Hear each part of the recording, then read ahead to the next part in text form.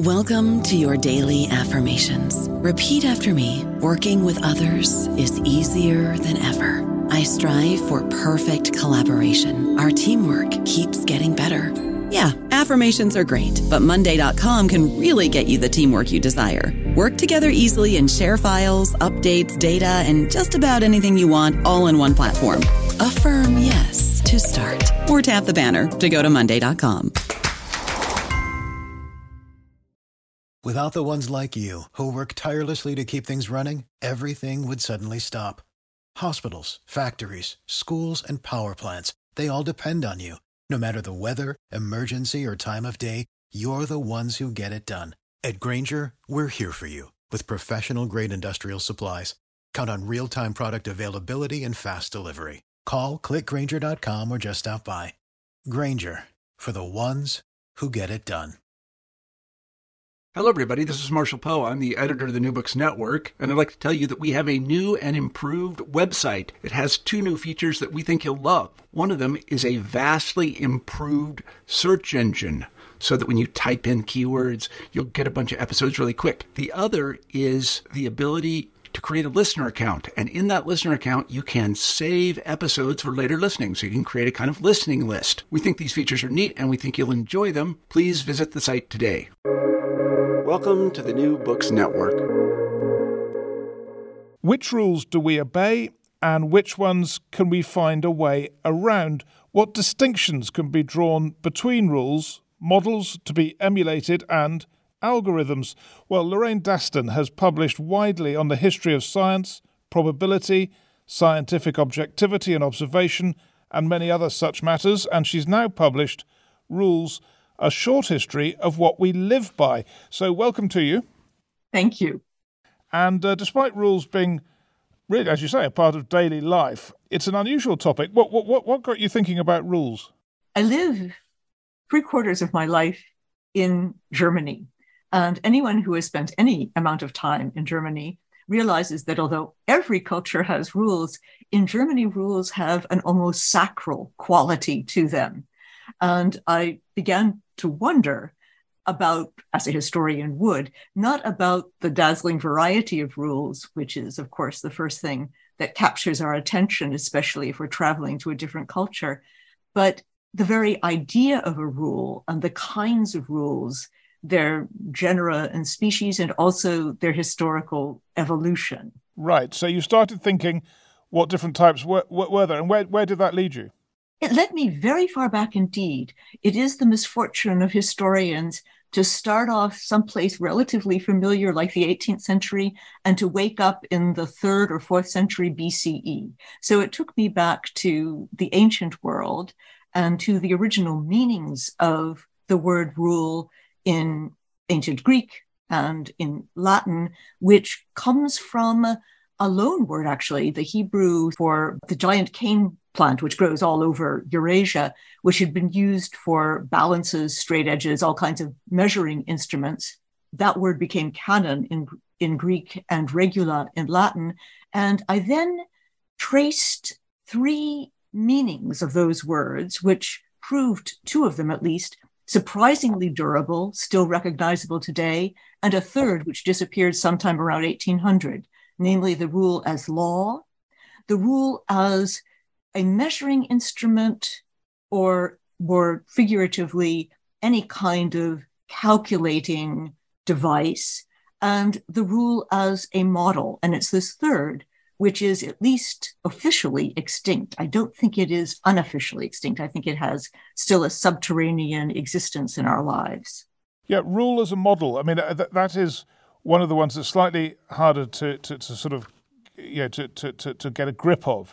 So why don't we just start with that then? And you have examples of models of behavior, people who are models of behavior who in a sense are setting rules by saying, copy me.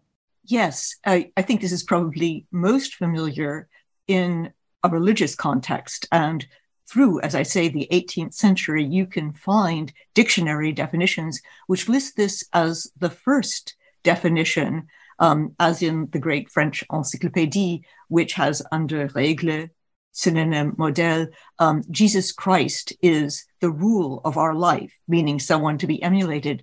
But in a broader sense, it could refer not only to a person, for example, the abbot of a Benedictine monastery, but also to a paradigmatic example in a mathematics textbook. In looking at the evolution of mathematical textbooks from the Middle Ages on, one sees that rules are enunciated, but no one could possibly learn how to solve problems from just the rules. You learn to solve problems, and I think this is still true to the teaching of mathematics today, by doing example after example after example, and often with a paradigmatic example, a special kind of example in mind, which is to the following of rules what a legal precedent is in the law, something which radiates analogies to the present case. Okay, so that's rule as model. And then you've got rule as measuring instrument. I mean, there's no connection, is there, between a ruler, to measure something, and a rule, as in a law, or is there? There is. I mean, in English, we still have this meaning fossilized as it is in Latin, which is a ruler is both a straight edge, which we use to measure things, and it is also that person who governs us, the monarch, in the case of the UK. So it is indeed a reference to the laws, because the ruler is, in many societies, also the legislator, the person who gives the laws. This meaning of rule is for everything that keeps us both literally and figuratively on the straight and narrow. It's what assures that the buildings that we build actually are true and stand up. It also assures that we keep to the straight and narrow in terms of the underlying norms which govern our society. You've also got algorithms. How do algorithms relate to rules and rulers? So the algorithms really belong to this measuring rod cluster of meanings of rules. Their original meaning is quite restrictive. They really, well into the 19th century, they refer to the fundamental operations of arithmetic, addition, subtraction, multiplication, and division, performed with Hindu Arabic numbers. And they derive their name from the 9th century Persian mathematician Al-Khwarizmi. So they very much associated with calculation, not with natural laws. They're associated with everyday activities of merchants, and also, especially in the Renaissance and thereafter, people who are specialists for more complicated calculations and double entry bookkeeping and the like. It's really not until the turn of the 20th century that algorithms broaden their meaning from this kind of counter meaning of clerks toting up sums to the deeper meaning that they have now in the context, for example, of mathematical proofs and later programming computers. And one of the most widely used textbooks on algorithms, computer algorithms and programming, extends the definition to any step-by-step procedure which has a definite input, a finite number of steps, and a definite output. So that would also cover the instructions for assembling your new IKEA bookshelves. When we talk about rules and laws, we are in fact not talking about synonyms. We're talking more about a spectrum. From one end of the spectrum, those laws which are the most majestic, the most august, and the most general in their jurisdiction in the context of human affairs, we are talking about perhaps human rights, something which is considered to be timeless and without boundaries if we're talking about nature, natural laws. And at the other end of the spectrum, we are talking about the nitty-grittiest of rules. We are talking about the regulations which tell you whether or not you can park your car on this particular street on Sunday from 2 to 4 in the afternoon. And rules, I think, in our everyday usage occupy a place on that spectrum which is somewhere in between these most general of laws and these most nitty-gritty of regulations. And if they have a preference, they tend to gravitate toward the nitty-gritty regulations. If you're thinking about, I don't know, the exercise of power, then whether it's a majestic law or a nitty-gritty law doesn't really matter. I mean, it's someone making another person do something, either successfully or unsuccessfully, but at least trying to make them do something. Whereas a rule like you can't be faster than the speed of light, a rule like that is different and nothing to do with the exercise of power. So is that a valid distinction? Let's concentrate on laws made by humans for humans to obey. You can try by brute force to enforce those kinds of laws or rules or regulations. But since no form of enforcement is seamless, people do have to go to sleep. No police force can survey every action. The rules that succeed and fail do so because they've been internalized. They are in some fashion rooted in widely held norms. And there's always a delicate dance going on between whether a rule is sufficiently internalized to be obeyed most of the time with light enforcement, or whether even with heavy enforcement, over centuries sometimes, it never takes hold. So let me give an example here.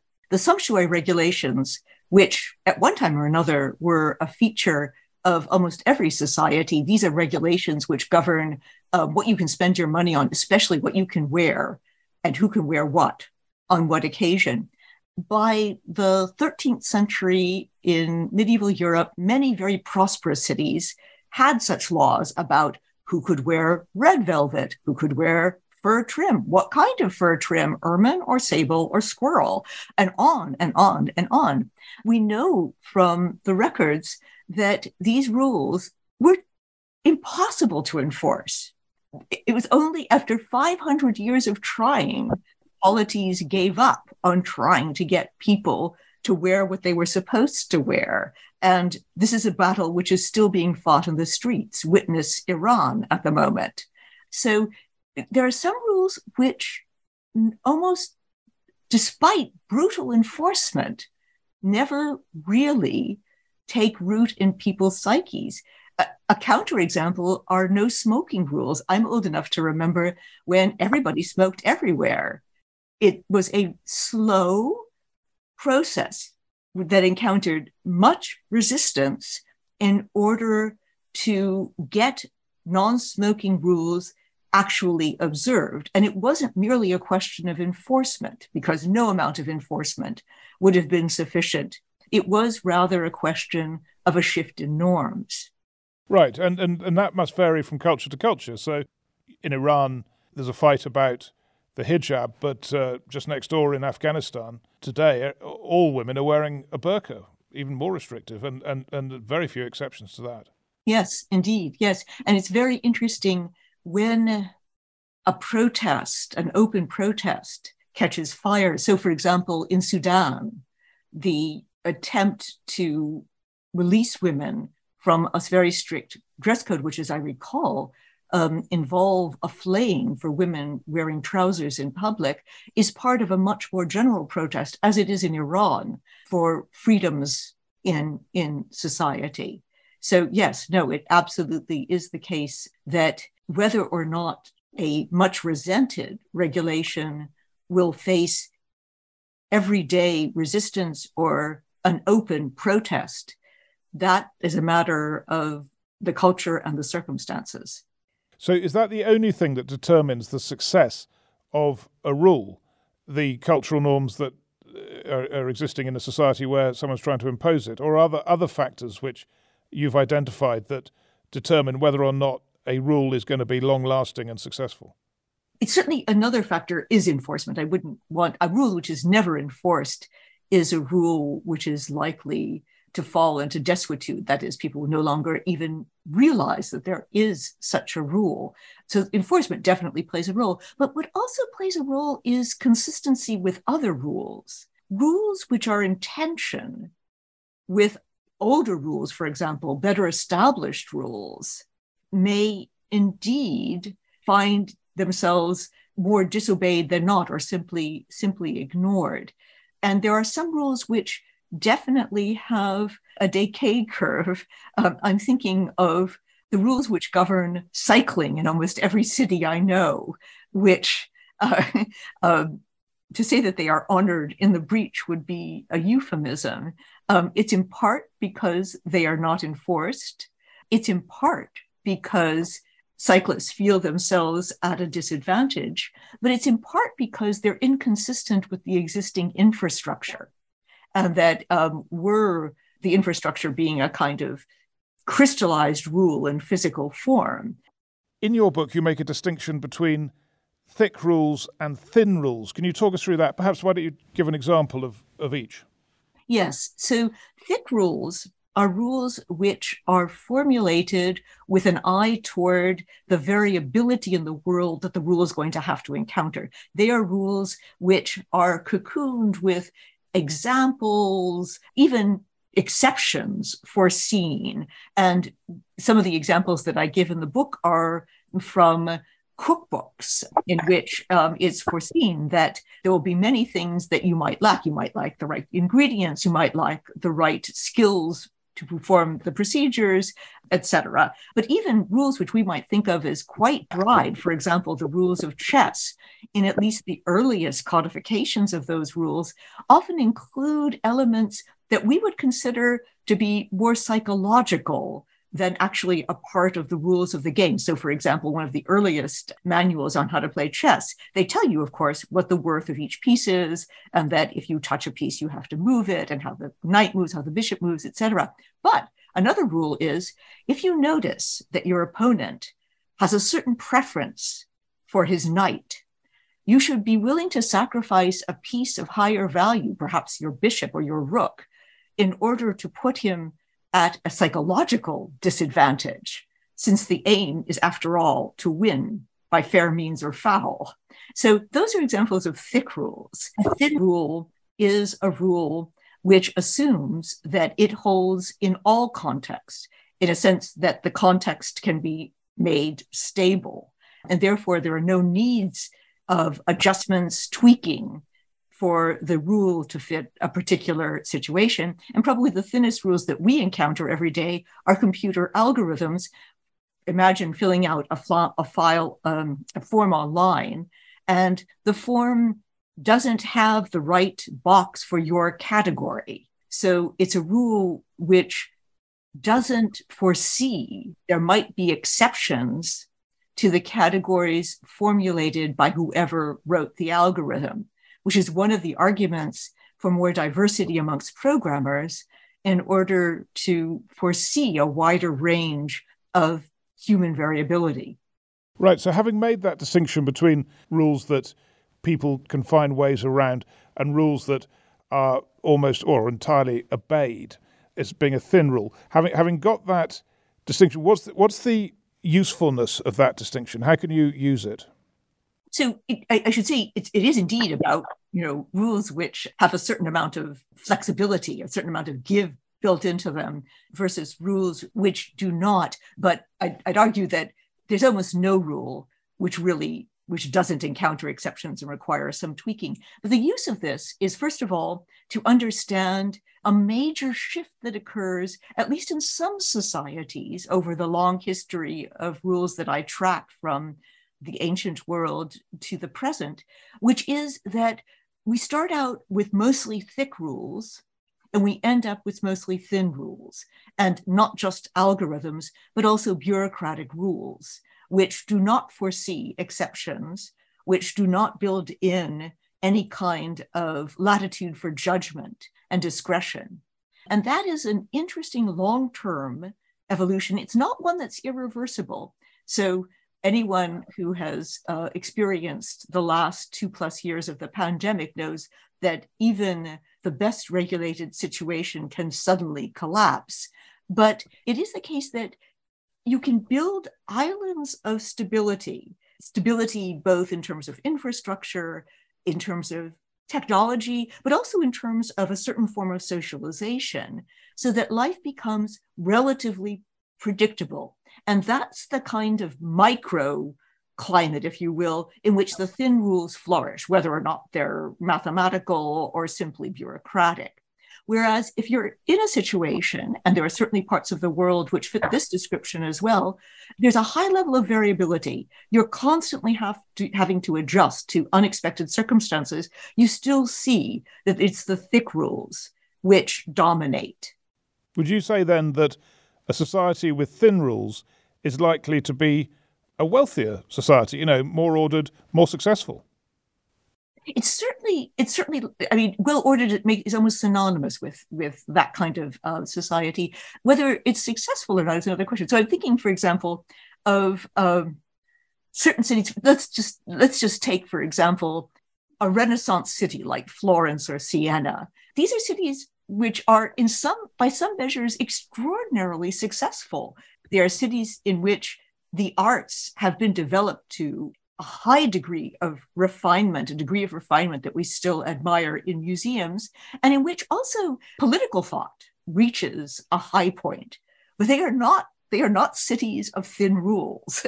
They are not cities where you can predict what's going to happen from one day to the next. They are still cities of thick rules. And then there are other cities which are extremely well governed, extremely predictable, but which we might feel, perhaps because of that very reason, are not particularly successful on other dimensions. I'm thinking about the former East Germany, in which life was, I think, quite predictable, but perhaps not ideal in other respects.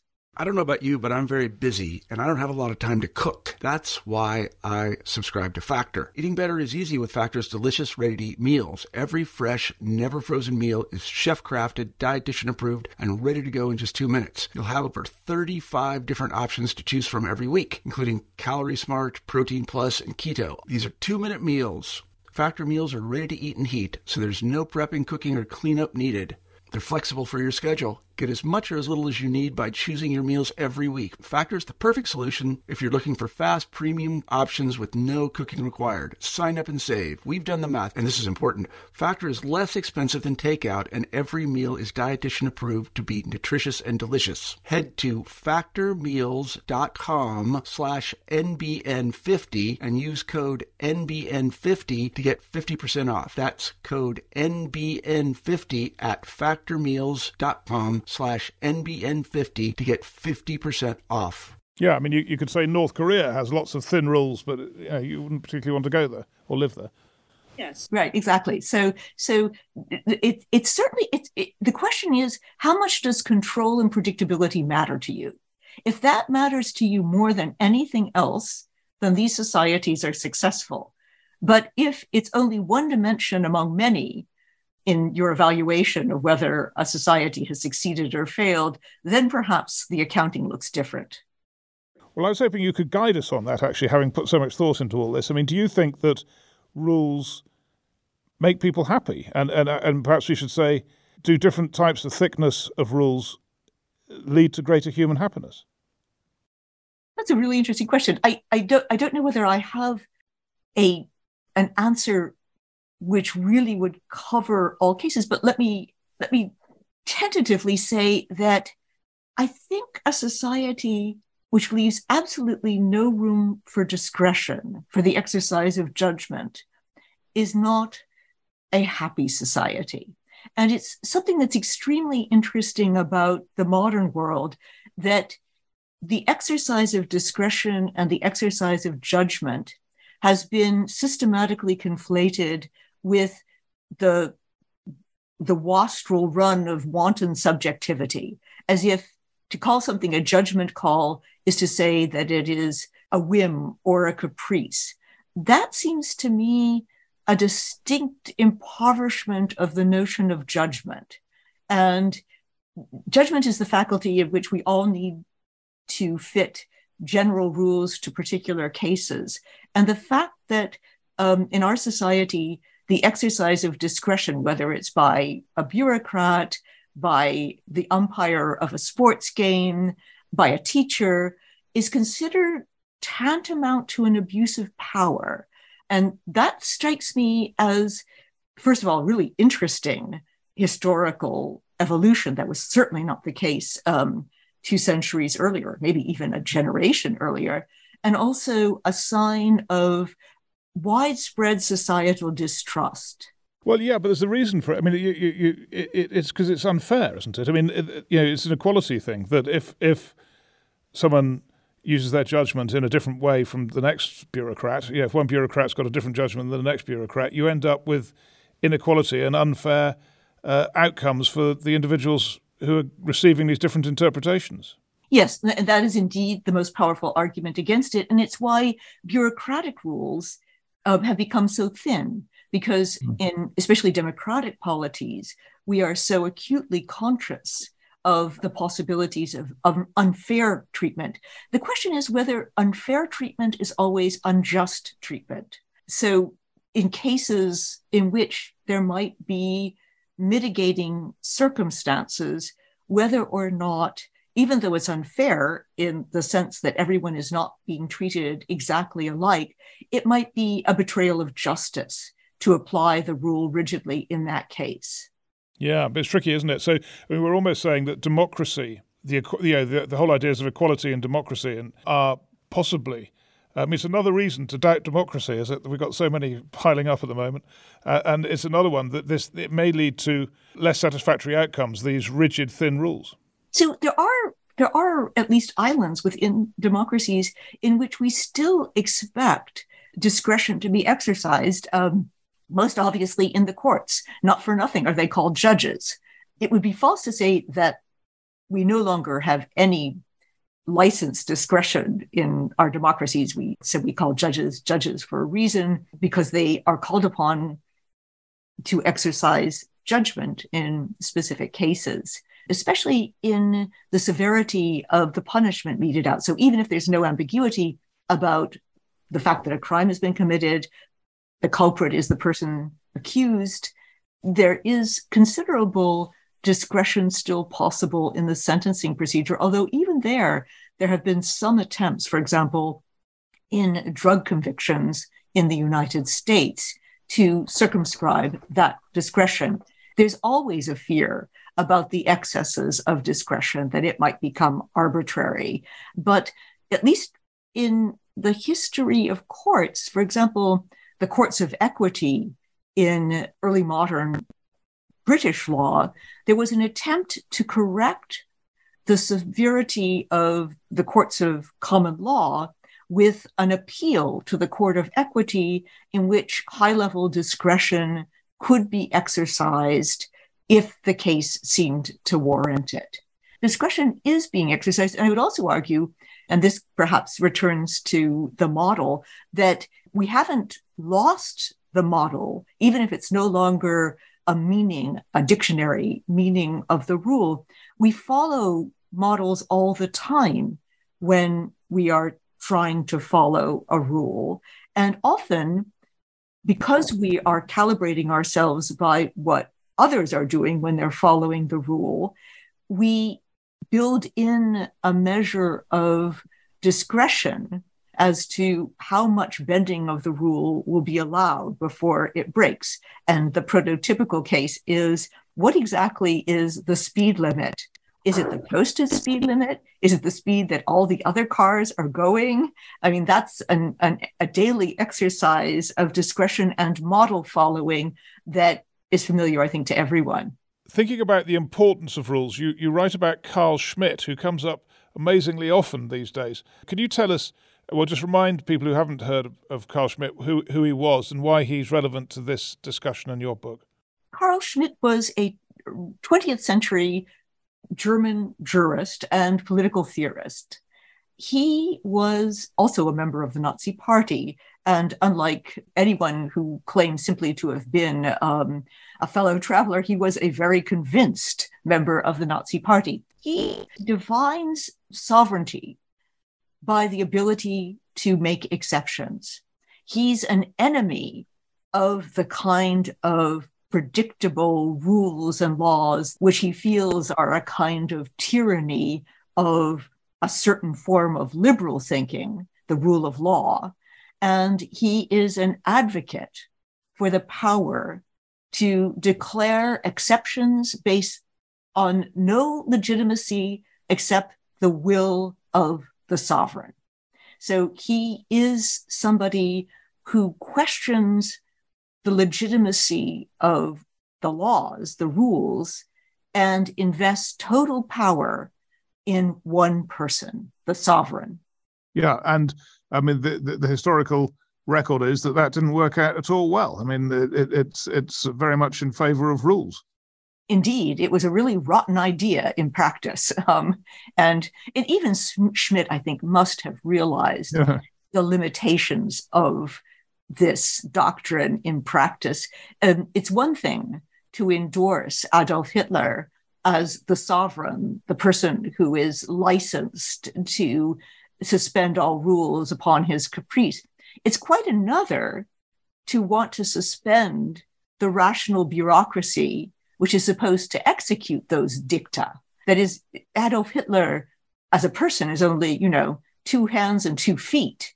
He requires an army, a literal army and a figurative army to enforce his dictates, and they work by rules.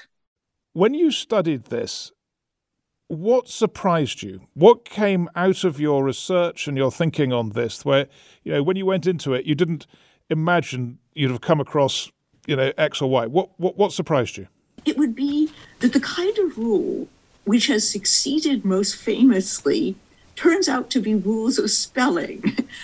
These are rules which are purely conventional. Everybody knows that they are the haphazard product of historical accident. And yet, every time a nation attempts to reform its spelling rules in Germany, in France, in Britain, in the United States, elsewhere, there is a furore like unto, the massacre of the innocents before your eyes.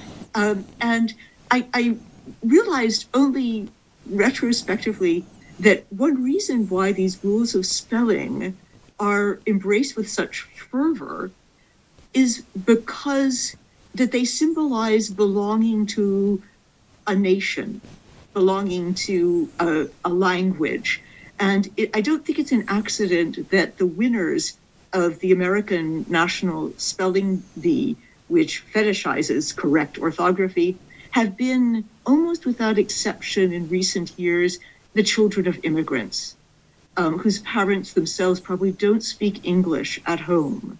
So that it is a badge of belonging to the new culture. The very first person in the United States to win such a spelling contest, I think in 1908, was a 14-year-old African-American girl in Ohio. Again, a symbol of how spelling is so symbolically fraught with genuine belonging, almost always of people who find themselves on the outside looking in to a polity. What's the future of rules? Where are they headed? You talked about that trend from thick to thin.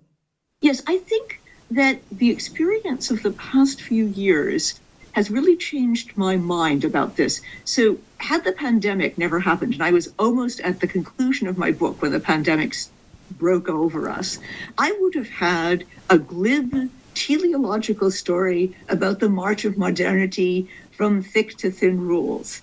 I've changed my mind about that, and I hope it comes through in the book, which is, I think that we can create islands, even archipelagos of thin rules, of societies in which thin rules work, but they are very brittle.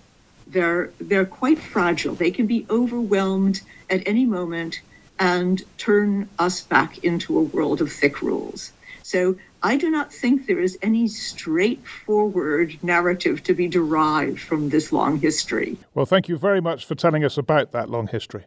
It was my great pleasure.